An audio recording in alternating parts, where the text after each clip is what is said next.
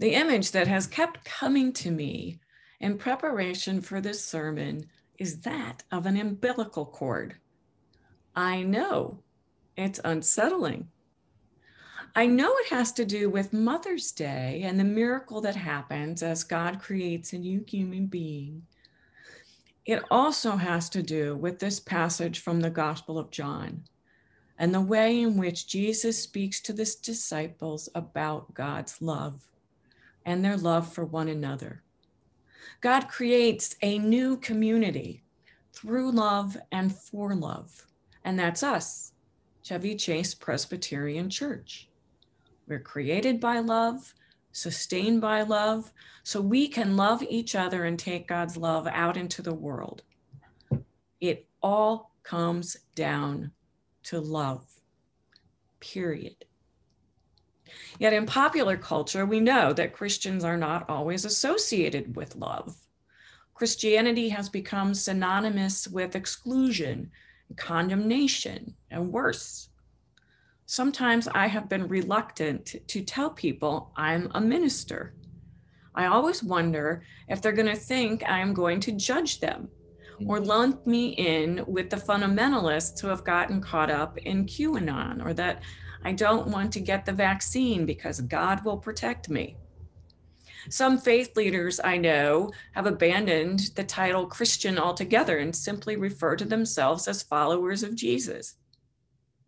Because Jesus said, "Love one another as I have loved you." Love outcasts, love immigrants, love rich people, love poor people, people of other nations and faiths, people who look and love and believe differently, enemies. Love enemies. It all comes down to love. I want us to be able to reclaim the name Christian. I want people to think love when they hear the word Christian, expansive, tenacious, compassionate love. Not only do we need to be able to say this to people, but we need to know it in our very being. And it helps to know the stories of God's love, Jesus' love. So this story, the way in which Eric Woodworth read it, is a little bit different in its wording, I bet you noticed. So let's think that if we were watching a movie of the Gospel of John, when we come to this scripture, we would be about 3/4 of the way through.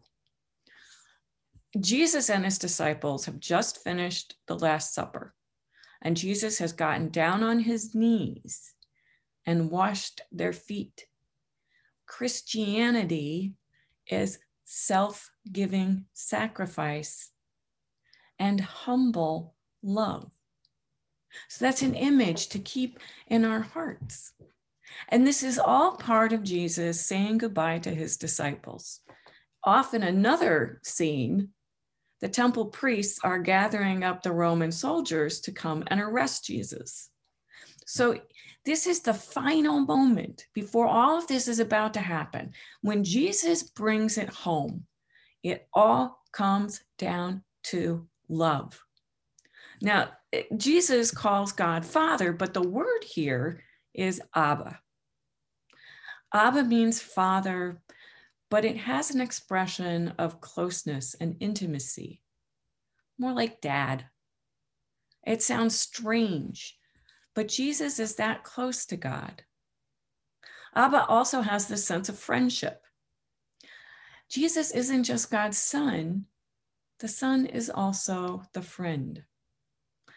As radical and a little bit uncomfortable as that seems, Gregory of Nyssa thought that the best way to pray was to Jesus Christ, our friend. God, our friend. We are friends of God. Do you notice how Jesus flattens out the hierarchy so that there is this equality? Jesus is amazing at that. He shares this closeness with his disciples that he's known from God. He says, I will no longer call you disciples, but friends. And here's the other cool thing about it is the Hebrew word for friends is ahab. So we have this play on words between Abba and Ahab. Abba and Ahab, Jesus there in the middle, God, Jesus, the community of faith, all one in friendship and love. I said at the beginning of the sermon that I kept getting this image of the umbilical cord. It's bizarre. And let's just add another layer of connection here. It is as if there is a cord of life flowing from Abba to Jesus to Ahab, that spiritual cord of life and love. And of course, that's to us. It flows through us if Jesus says, I like to think when we love. Jesus goes so far as to say that when we love and bear good fruit that has a lasting impact, God will give us whatever we ask in Jesus' name. We often have heard that as magical, as if we just put in Jesus' name at the end of our prayers, it's a guarantee that that prayer will be granted. But we know that's not the way prayer works. Good fruit that God talks about, that Jesus talks about, is the result of love in action. Good fruit is a life changed by love. Life made easier because someone cooked a meal. Life made better because someone wrote a letter. Good fruit is an immigrant getting a home. Good fruit as a child loved. Good fruit is the end of racism. That's good fruit. And when we love, and our love is fruitful, God will give us all we need to love in Jesus' name. So to ask something in Jesus' name means to ask in the name of love. Again, it all comes down to love. Folks in our congregation have been asking God, praying to God about how we can bear good fruit, how we can help the children at the US-Mexico border. All those children are coming unaccompanied. Love compels us. God compels us. Jesus compels us. Love compels us. As a congregation, we've already helped a father and son be reunited after being separated at the border for 4 months. Henry, who read the call to worship, and his father, Arturo. This is good fruit, born of the love that flows from God through Jesus to us, to Henry and Arturo. But some in the congregation wanted to do more. How else can we bear the fruit of love? And one of our members had the opportunity to go to the border and be on the ground there, counseling the children. And a small group in the church got together and asked her if we could get her anything.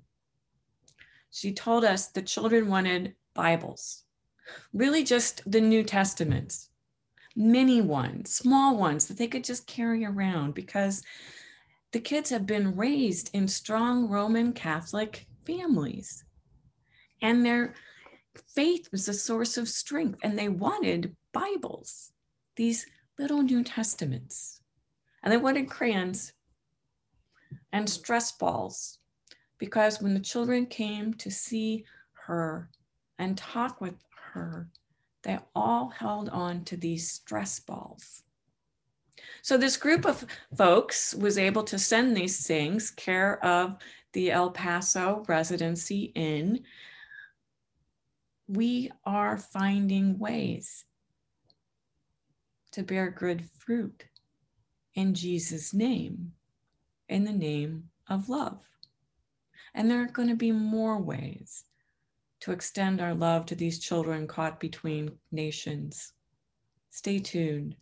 There's more good fruit to bear, more love to share.